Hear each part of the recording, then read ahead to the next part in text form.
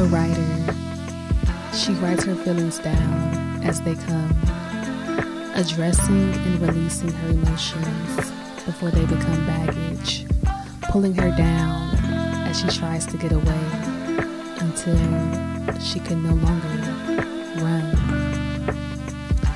She's tired of being held captive by her own body. No, she wants to be free. So she jots down her thoughts in a journal. She calls them the thoughts of she. A writer.